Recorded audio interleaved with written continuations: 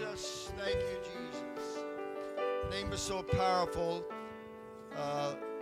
Lately, I found myself with someone very dear to me in need, taking authority over the spirit of infirmity and over a very strong and powerful cult spirit of someone that's about 1,300 miles from here, believing that the name of Jesus is powerful enough. The devil may not hear my voice, but he's hearing something in the spirit realm. Because of the name of Jesus Christ of Nazareth, there is no other name under heaven that is given among men that is more powerful than the name of Jesus. Praise God, praise God. Everything we do in word and in deed, we do in and through the name of Jesus. Everything, everything. Can you say amen to that? Amen. Thank you, Jesus. So glad to have you tonight in the house of the Lord. There is a round of sickness going around again. Nobody will dare mention that plague of COVID.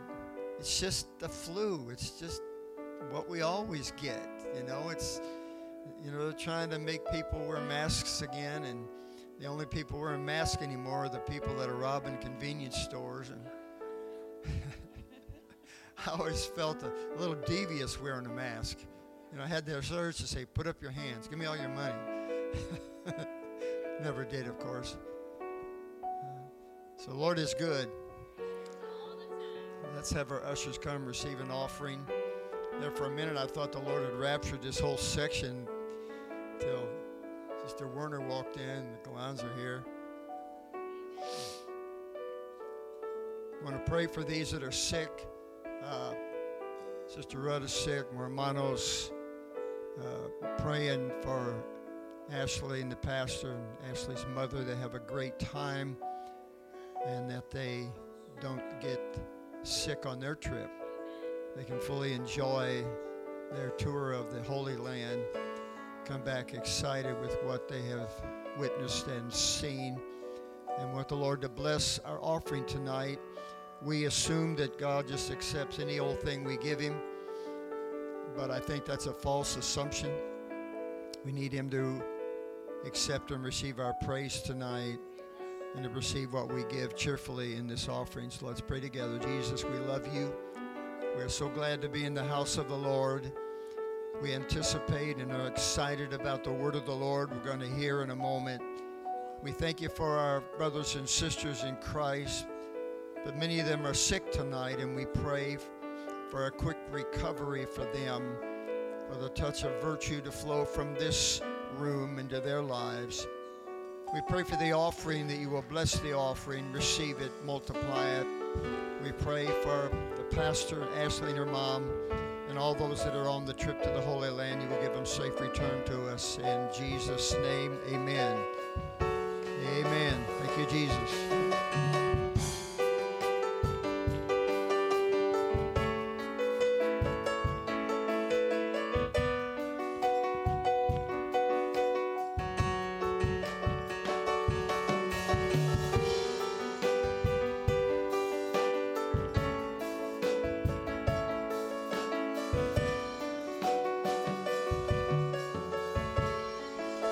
Just remember, God loves a cheerful giver. I didn't say liver, a cheerful giver. But you can't give cheerfully if you're not living cheerfully. Do you know that every breath you take is another gift from God? Every single breath. The Bible says he upholds all things by the word of his power. Everything is sustained by God. If it was possible to distract God for a moment, everybody would die, the world would, everything would just go away. God upholds everything by the word of his power, and we're glad to be in his service. Let's turn to Acts chapter 2 and verse number 1.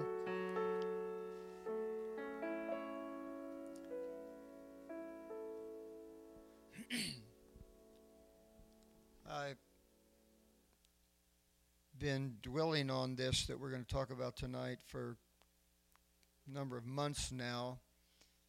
Finally put it into a teachable form. And we have 2 Thursday nights with you. And hopefully that we'll be able to convey what I feel like the Lord has been talking to me about. Acts 2 and 1, and when the day of Pentecost was fully come, they were all, everybody say all, with one accord in one place. Being in one place is the easy part. Being in one accord is not quite the same thing. People gather this Saturday in stadiums, and I guarantee you they will not be in one accord. Some of them will be for one of the teams, and others will be for the other team. We've accomplished part of this tonight. We're at least in one place, these that are here.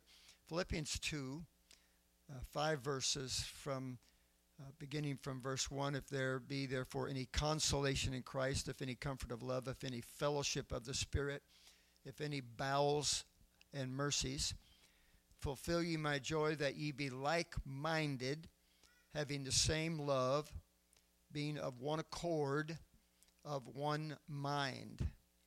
Let nothing be done through strife or vainglory, but in lowliness of mind let each esteem other better than themselves. Look not every man on his own things, but every man also on the things of others. And it's not saying that because of covetousness, but we need to look out for one another. Then let this mind be in you, which was also in Christ Jesus. Would you repeat with me? That will be quite an undertaking. Go ahead. It'll be quite an undertaking. I understand that, but we're going to deal with it tonight. Nevertheless, you may be seated. Thank you. What we're going to talk about tonight is going to be completely different than what we're going to present to you next Thursday night. Will be the same theme, but it will be in a completely different format. So I don't want you to think that we're going to just be so redundant that we're going to just drive this nail till we wear it out. But we're going to talk about something that I refer to as the elusive state of agreement.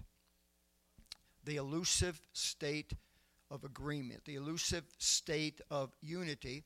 Of course, I'm not speaking about that in any other than within the Church of the Living God and among the people of God. My approach to this subject will be both pragmatic. It will also be biblically based. And I assure you that there will be moments when all of us, including myself, will feel some discomfort. But if we're truly kingdom-minded, if we are genuinely kingdom-minded, if that is really true about us, each and every one of us, then we'll receive that which is going to be presented tonight with an open heart. John chapter 17 and 11, he says, "And now I am no more in the world, but these are in the world," referring to his 12 disciples. "And I come to thee." Then he says, "Holy Father, keep through thine own name those whom thou hast given me, that they may be one as we are." It's clear that the will of God for apostolic believers is for them to be like-minded and in a state of biblically defined agreement.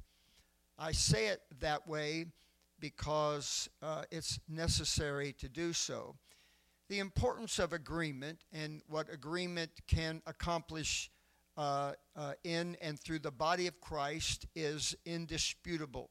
We have witnessed it in the Word of God. We have seen the result of that agreement. We're going to address it tonight within the church in Jerusalem and the tremendous impact that they had upon their city and upon their world. Unity, therefore, is paramount, absolutely, unquestionably paramount to the effectiveness of any church, any group, and any organization. But just because we're functioning as an organization, just because we're dotting the I's and we're crossing the T's and we're taking care of business, so to speak, does not guarantee that we are effective as a spiritual body. It does not guarantee, nor does it indicate or mean that we are operating as an effective and powerfully anointed spiritual body in our city. Because our concept of agreement most likely from one individual to another may differ, of course, based on many different factors, I think it's necessary for us to narrow the definition of agreement, which is, of course, going to be the primary purpose of this Bible study here tonight. Agreement, therefore, is not just consenting to the will of the majority.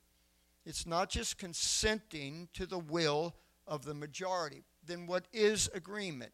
Agreement is being equally invested and equally committed to the same endeavor. It's when we are equally invested and equally committed to the mission of the church, to the purpose for which God has placed us in the world today. And so in applying and utilizing the gifts, the talents, and so on that God has given each of us with all of the divine energy that is at our disposal, that we may accomplish the will of God. The whole purpose of it is so that we can accomplish the will of God. The will of God. So agreement and unity within the church is so important to God, and it's so important to the success of the work of God, that there are clearly stated consequences for anyone who would cause or promote division. It is so important to the work of God. The Proverbs said there were 7 things that the Lord hates. The 7th is he that soweth discord among the brethren. Have you ever tried to be somewhere in a hurry and there was someone in your way and they wouldn't get out of your way? They're hindering your progress. There are people right now in the kingdom of God, they're not stirring anything up. They're not causing any strife or contention. They're just not getting out of the way. They're excess baggage. They're holding the people of God back. They're holding the church back from what God wants them to do in the work of God. So unfortunately, and I say it that way because it is unfortunate, but however common today for believers to use their gifts and to use their talents that God has bestowed upon them, to use them for secular promotion and for financial gain rather than for the advancement of the kingdom of God. Now that's been discussed in the apostolic community for at least the last 2 decades.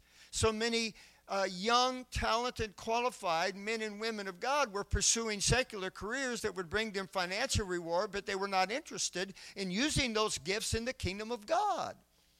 And so it is an issue today within the apostolic community that many of God's people are using the gifts and talents that he gave them to promote and forward the kingdom of God. They are using them for their own benefit and not for the benefit of the kingdom.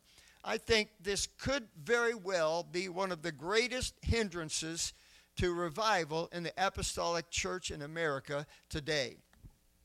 Luke 16:13 says, no servant can serve 2 masters. No servant. We're all servants of something. But it says no servant can serve 2 masters. Doesn't even talk about 3, 4, 5, 6, 7, 8, 9, or 10. Just 2. You can't even serve 2 effectively.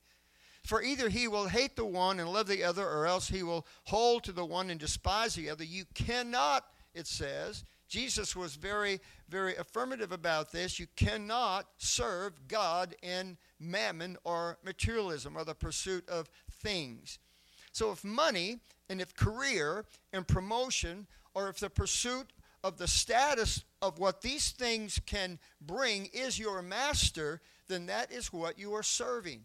That is what you're giving your talent to. That is what you're giving your energy to. That's what you're giving all of your creative energy to. And that is not the will of God for his people. Now we're going to elaborate on that because there's more to this than just meets the eye. because I believe that there's going to be a price to pay for those who use the things God has given them for self-promotion and not for the kingdom of God. You see, we're in a very, very specific period of time. God has ordained that we're alive right now in the days, months, and years preceding the coming of the Lord. We are placed here for a time such as this. We're not here by accident. We're not the result of a biological reaction. We are the result of God's will. We are here now for a supreme purpose, and God is gifting men and women of God for this hour to fulfill His will and to bring apostolic revival to this world. So one of the challenges that's not new to us as end-time believers, I believe it has been the challenge of Holy Ghost-filled apostolic people since the Holy Ghost was originally poured out, but it's merging our humanity with Christ's divinity, merging our carnality with His spirituality, merging out the characteristics portrayed and inherent within us with the characteristics that are inherently in Him. And while this may seem like a small thing in retrospect to everything else that we're dealing with in life, in order for Apostle Paul to accomplish this in his own life, he said emphatically, I must die daily. And I think we read over that a lot of times. We don't give it a lot of thought, a lot of concern. We don't dwell on it. But if you think about it for any length of time, you understand what Paul was talking about.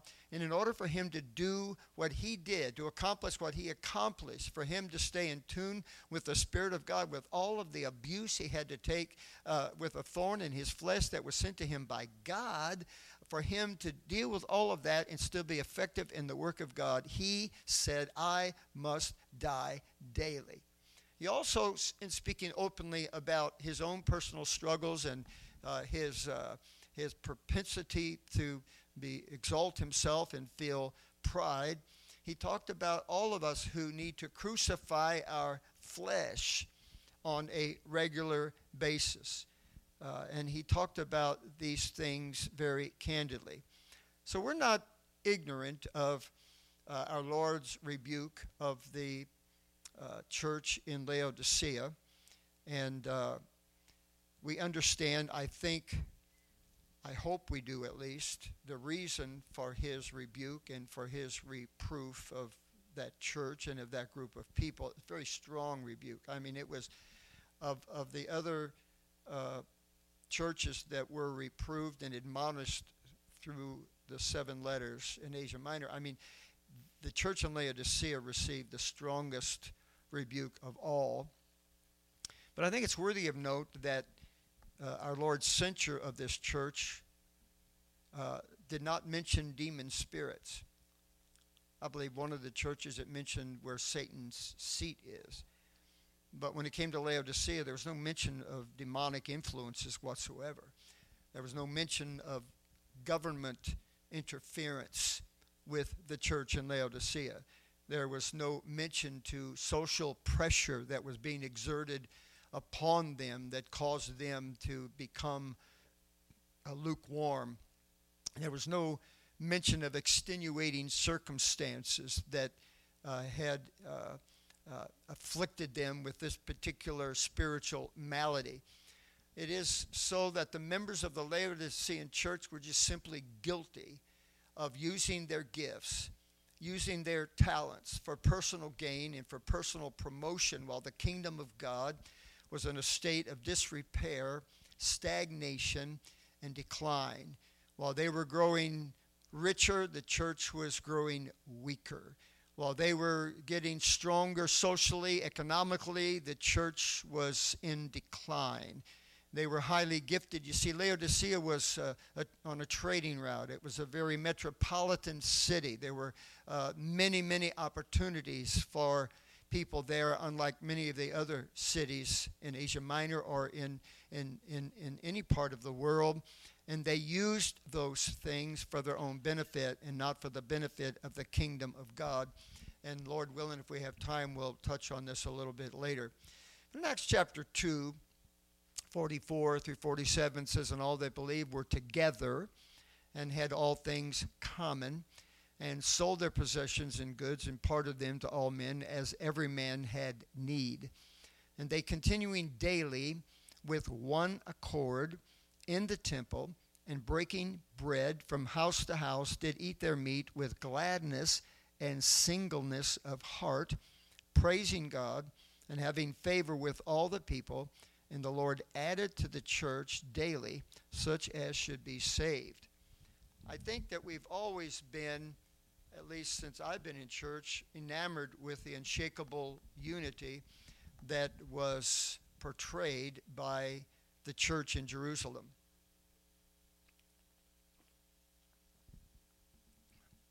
It's really an amazing thing to observe, and it's been preached about in many apostolic courts, churches, seminars, conferences, and so on. No one ever seems to tell us how we can achieve that. We always hear about what they had and what we don't have, but no one ever seemed to recommend a solution to the lack of agreement and unity in the apostolic community, at least the church in America. But in my observation of the church in Jerusalem and that sense of unity and agreement and accord that they possessed was completely organic. I mean, it was spontaneous. It wasn't something that was predictable. It wasn't something that they tried to produce. It's just something that happened. It just, and I'm not saying that there were not conditions through which it occurred, but it wasn't like the apostles came down from the upper room with a plan to keep whatever believers they could accumulate over the next few years in a state of one accord. It was something that just happened among them. It didn't occur in other cities. It didn't occur in other churches.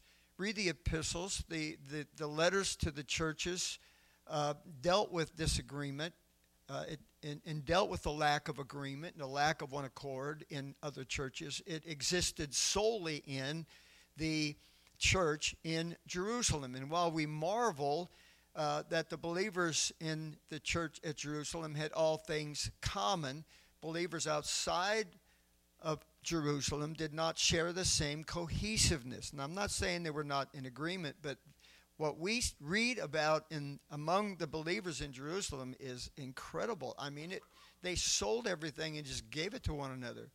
You need a car? Here, I'll sell one. Here, here's a car. They just sold everything and distributed among the believers. Now, understandably, God knew that in about 30 years, Titus is going to march through here and wipe everything off the face of the earth. You might as well get rid of everything. You're not going to have it anyway. But they didn't know that. So I believe that giving was also spontaneous as a result of the Spirit of God moving on them to make those kind of financial and economic commitments. But let's look at 1 Corinthians chapter 1, beginning in verse 10. I beseech you, brethren, by the name of our Lord Jesus Christ, that ye all speak the same thing. That's almost laughable today. Are you kidding me? That you all speak the same thing? I mean, we live in a very let me put like a polarized climate. It's polarized in so many different ways, politically, religiously, economically, that we all speak the same thing. But he's speaking to apostolic people. He's not talking to people of the world. And that there be no divisions among you, but that ye be perfectly joined together in the same mind and in the same judgment. Do you understand? Do you read the superlatives that he uses here? Same thing. Speak the same thing. No divisions. Perfectly joined together. Same mind. Same. For it hath been declared unto me of you, my brethren, by them which are of the house of Chloe, that there are contentions among you. So not only were these people within the Corinthian church not in agreement, the atmosphere of the church was contentious. The atmosphere of the church was competitive. The atmosphere of the church was adversarial. Not only were they not in agreement, they were at each other's throat. And part of the reason is verse 12 and 13. Now this I say, that every one of you saith, I'm of Paul, I'm of Apollos, I'm of Cephas, I'm of Christ. Is Christ divided? Was Paul crucified for you? Or were you baptized in the name of Paul? They had an identity crisis. And they were exalting and said, well, I follow Paul, so I don't know what the rest of you, I don't know what's wrong with you. Well, I follow Christ. And it had completely broken down any sense of agreement within the Corinthian church. And Paul was addressing that. But I want to just remind you of what Paul was saying by the name of the Lord, that ye all speak the same thing. Now, how do we get there? How are we going to get to where there's absolutely no divisions among us? How are we going to reach the point where we are perfectly joined together in the same mind and same judgment? Well, I have a suggestion. And in all of my meditating and dwelling on the cross of Christ, one thing occurred to me, that when you gather at the cross, contention's gone. When you're saved, your Messiah is suffering on the cross. When there's this dearth around you, when you're humbled by his sacrifice for your sin, you're not going to argue about stuff. You're not going to disagree about anything. It'll remove all of that junk, all of that garbage. That's how powerful the cross is. But even though the church in Jerusalem was comprised primarily of Jews, it still consisted of an eclectic, it's hard for me to say that word, and diverse group of people. They were very diverse. They were just people just like we are. You put two people together and you got two different people, two different opinions.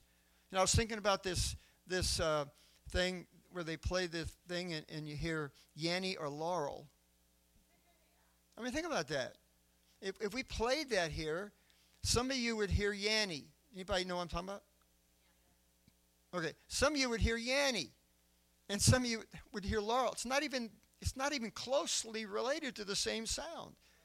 And if we are so different that some of you are going to hear Laurel when the real word being spoken is Yanny, I'm just kidding.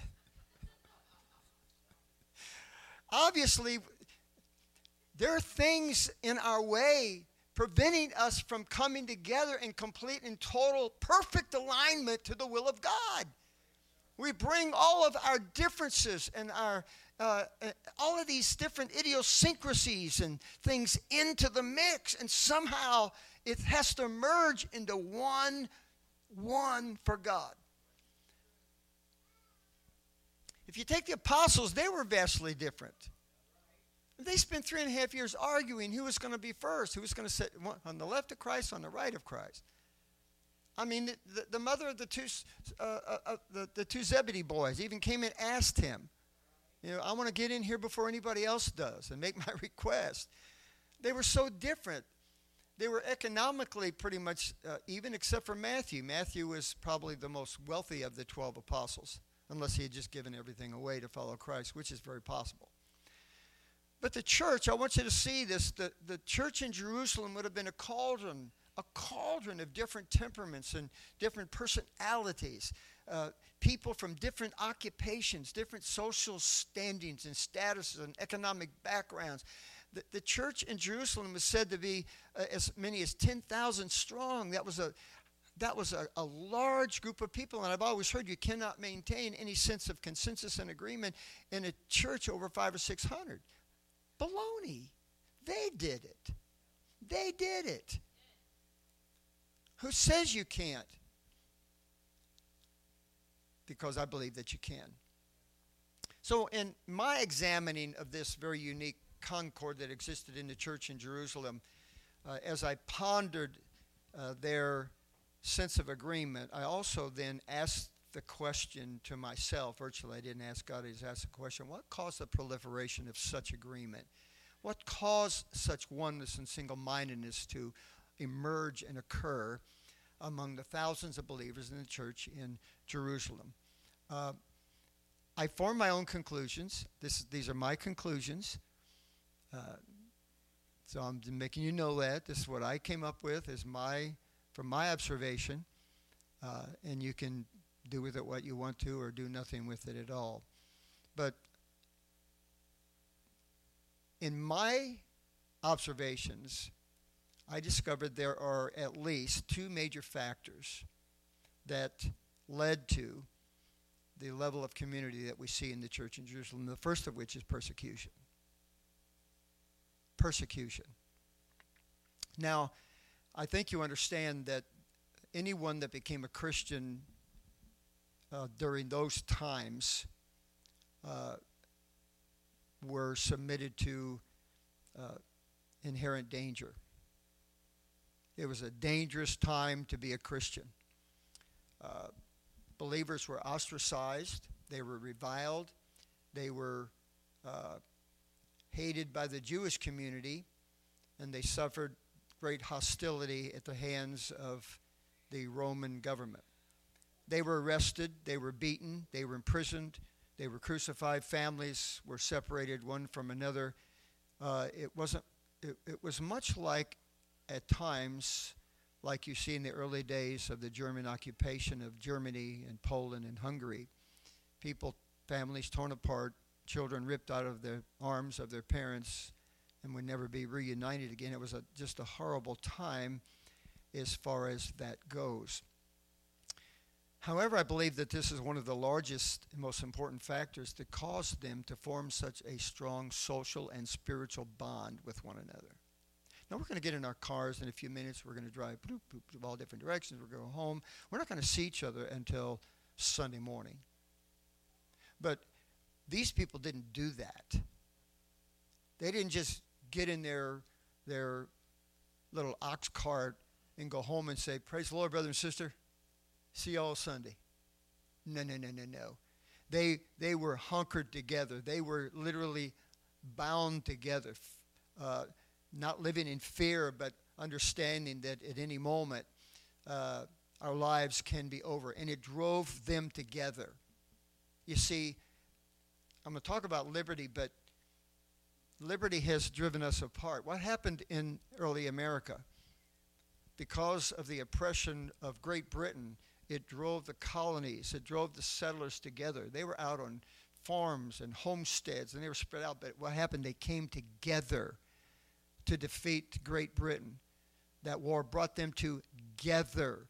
And so this is what happened, by my observation, in the early church. The persecution that they were undergoing galvanized them like nothing else could.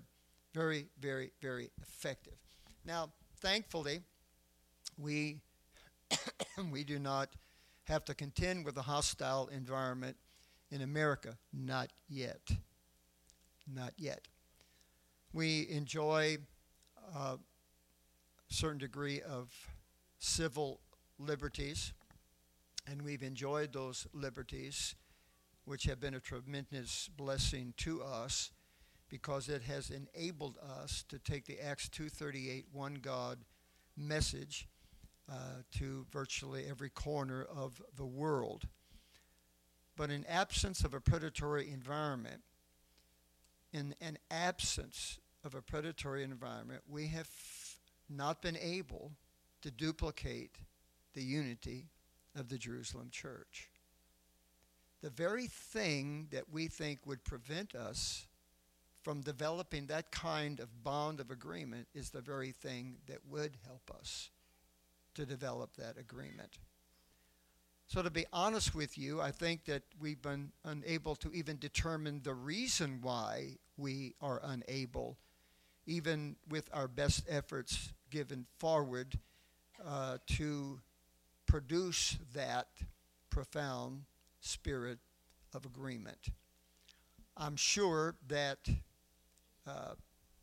there was a chemistry, spiritual chemistry. There's a lot more to this than what my feeble mind is seeing here.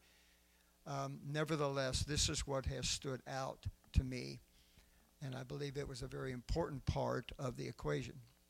A second factor, I believe, that led to such a high level of a community within the church in Jerusalem was their lack of economic opportunity.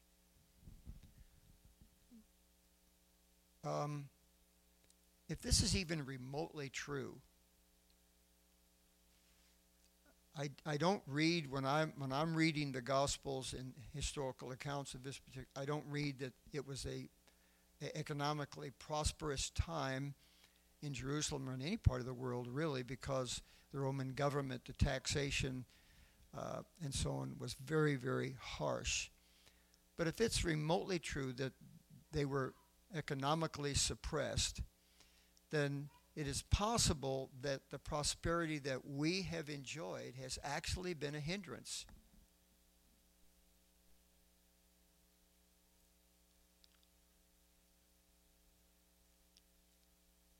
I believe that God has allowed America and henceforth apostolic people as well to prosper economically so that we could finance revival throughout the world. The United Pentecostal Church alone has invested hundreds of millions of dollars in sending men and women into foreign fields for the sheer purpose of preaching the gospel to save the lost. Predominantly that money has come from apostolic people, from believers who have been willing to give. I've been in some, I must say, agonizing missionary offerings at General Conference. One was 2.5 hours long. All kind of things. Brother Bernard has a gift that we don't have to do that anymore. Thank God he's changed things. But having said that, I find it appalling, and we had breakfast with Brother and Sister Hopper the other day. They were passing through Fort Myers on their way home from a cruise, and we were talking about this very thing, trying to get the people of God not just to give, but to enjoy it. To enjoy it, to be grateful that they can give to the work of God. So I find it very sad. It's even frustrating that there are apostolic people that resent. They resent. They're bitter about the fact that they're asked to pay 10% of their gross income to the church, to God. Oh my gosh. It's horrible. It's not, it's Old Testament law. It's not grace. You don't have to do it anymore. Well, then don't. Just don't. If you feel that way about it, you're wasting your money anyway. God's not going to bless you. I'm serious about that. And for people, the thing was, years ago, people would throw $1 in the offering. I'm talking about 30 years ago. $1 in the offering, and it was laughable. $1 to even $10 today. Really? Are you kidding me? A McDonald's fries and a Coke cost that anymore. So it's sad that people are so, I don't even know the word I'm looking for. I'm trying to be nice, and not working out for me. My vocabulary is not allowing that. But we resent giving to God, and we're so stingy. We're so stingy with God in our free will offerings. Well, I don't have to give any. I gave my 10%. Yet now God wants you to choose what you're going to give and to enjoy that. And I remember in home missions, I've said this before, and I probably shouldn't because I don't have really a lot of time, but my brother-in-law was complaining that he had to pay $10,000 in income tax that year. This is back in 1980, probably 82 or 3. Had to pay $10,000 in income tax. He always made really good money, and we didn't even come close to making $10,000 that year. I would have gladly made the money he made and have to pay $10,000 there. See, all things are relative. And I believe that God wants us to give cheerfully, and he loves it when we do. So we live in an atmosphere of economic opportunity. We live in a very prosperous nation or country, and it's caused many of God's people to shift from kingdom pursuits to carnal pursuits. Why would you want to do brain surgery and make $5 million a year when you can preach the gospel? Because you don't make $5 million a year preaching the gospel. Get my point? So we pursue money instead of purpose.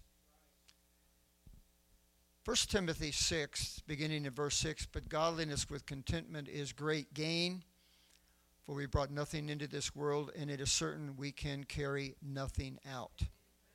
Having food and raiment, let us be therewith content. But they that will be rich fall into temptation and a snare, and into many foolish and hurtful lusts, which drown men in destruction and perdition. For the love of money is the root of all evil, which while some coveted after, they have erred from the faith and pierced themselves through with many sorrows. The Greek word for erred here is epiplaneo, and it basically means seduced. People were seduced by opportunity, seduced by money, which is exactly what happened to the Laodicean church. They were seduced by the prosperity, the opportunity that presented them things in their city, and the seducing spirit had convinced them that their financial gain, their financial blessing, their houses, their money, their material things, their status in the city was how they measured their spirituality. I've told this story also, but I'll tell it again tonight because some have not heard it. When we were in home missions in Illinois, Brother Umvari, the head of the church in Hungary, came to the United States. What happened was Brother Sobolci, which we knew, had went to Hungary, and he didn't think there were any apostolics there. When he got there, he found a group of apostolic people led by Brother Umvari. Brother Umvari, they had about, if I remember correctly, 2,500 saints. They thought they were the only apostolics in the world. God had revealed the oneness to Brother Umvari in Acts 2:38 message. And so when they found out that there's a whole bunch more apostolics in the world, Brother Sobolci brought him to America, and he did a tour of churches, and he came by our church in Bethalto. He spoke to us, of course, through Brother Sobolci, who was his interpreter, and he talked a great deal about the very harsh persecution that they were under in Hungary, and the economic conditions, the poverty, and so on. And he said something to us that was very startling. We were his last church he was going to visit before he would go back to Hungary. And he said that while the Hungarian saints were enduring persecution and enduring economic hardship, we in America were enjoying liberty and economic prosperity. But then he said, and I sensed no resentment within him when he said this, he said, we have been able to bear the cross of persecution and poverty, but the question is, will you be able to bear the cross of liberty and prosperity? And I'm not condemning us for enjoying the things that God has blessed us with. I'm not condemning us for driving nice cars, living in nice houses. Of course, none of that is the purpose or intent of that. But if that gets in the way of God, you know, it becomes idolatry. I've said for years, one of the reasons that some of God's people cannot give like God wants them to because they can't afford to. Credit cards, car payments, house payments, all the loan, you know, the interest rate, they just can't afford it because they've buried themselves in debt, making bad choices. But when we get involved in things that take our energy, sap our time, wear us out so that we cannot use our gifts for God, that's idolatry. That's the love of money. when we were voted into church, 17 people present at the business meeting. I was working at Builder Square. Wasn't making great money, but I was on fast track to have my own store within 3 years. Now you say, well, Builder Square went bankrupt. Yeah, but all those people are now work for Home Depot and Lowe's and Menards. I was on my way to a $150,000, $200,000 a year salary. But when I was voted into church, it was without question. It didn't take 2 seconds to make the decision. I can't be a manager at Builder Square and pastor of a church. You can't do both. Buy Builder Square. We have to make those decisions. And, well, I won't say what I was thinking, but it's rather personal. So I believe this all appertains to the unity of the church. And it divides us because we are, honestly now, we are all pursuing our own thing. And we just meet here a couple times a week and have church. That's not the model that's presented to us by the church in Jerusalem.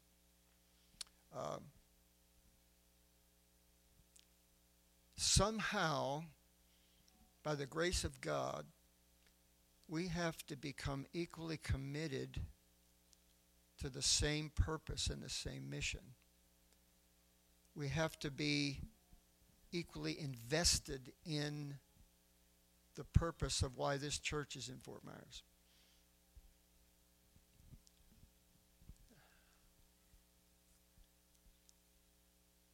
If we're going to examine this issue of unity and agreement, we need to at least be honest about it and objective. I remember my wife got a job at the Winn-Dixie in Punta Gorda. When we got to Florida, we were broke. All we had was our car and clothes in our car. And when I got my first paycheck from Builder Square, we had change in our pockets. All we had left, change. So Sister Bruce gets a job at Winn-Dixie, and but they wouldn't let her wear dresses or skirts. No, you got to wear the uniform, the pants. She didn't take the job. My mom blew a gasket. Oh my God! What are you doing? Well, then, because she held to her convictions, the Lord got her a job at C&S Bank, downtown Fort Myers, working in the office, not a bank, 9 to 5, 5 days a week, doing a job she had never been trained for. She was never qualified for it. That's how God blesses it. If we put God first, you just put the work of God first. That's all you do. Now, I'm not going to talk much longer. I got plenty more to say here, but I've always believed, I can't speak for other people because I'm not you or I'm not anybody else, but I've always believed if you got a job that won't let you go to church, you better get another job. If you got a job where you can't dress holy, you better get another job. If you got a job that you can't get another job. Oh, but it pays really good. Well, God will bless you, get another job. If you can't dress holy, get another job. And yet I see it over and over and over again everywhere I go that people are kept out of church because of their job. Their job. Let's stand together tonight. I don't want to belabor you. This is when the pastor normally stops.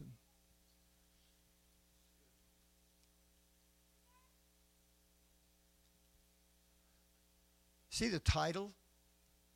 The rhythm of agreement. There's a reason why I gave that title.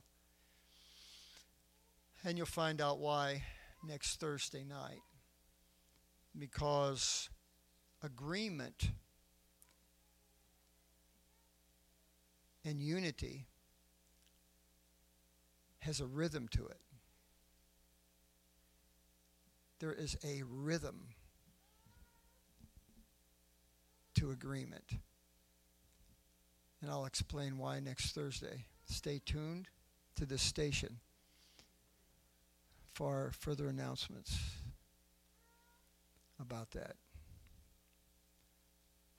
So let the worship team lead us in song. Maybe we can take something we've heard tonight and put it in our heart, in our soul, so that we can retain it for divine reasons and divine purposes. The Lord is good. Thank you, Jesus. Thank you, Jesus. Thank you, Jesus. Bind us together, Lord. Bind us together.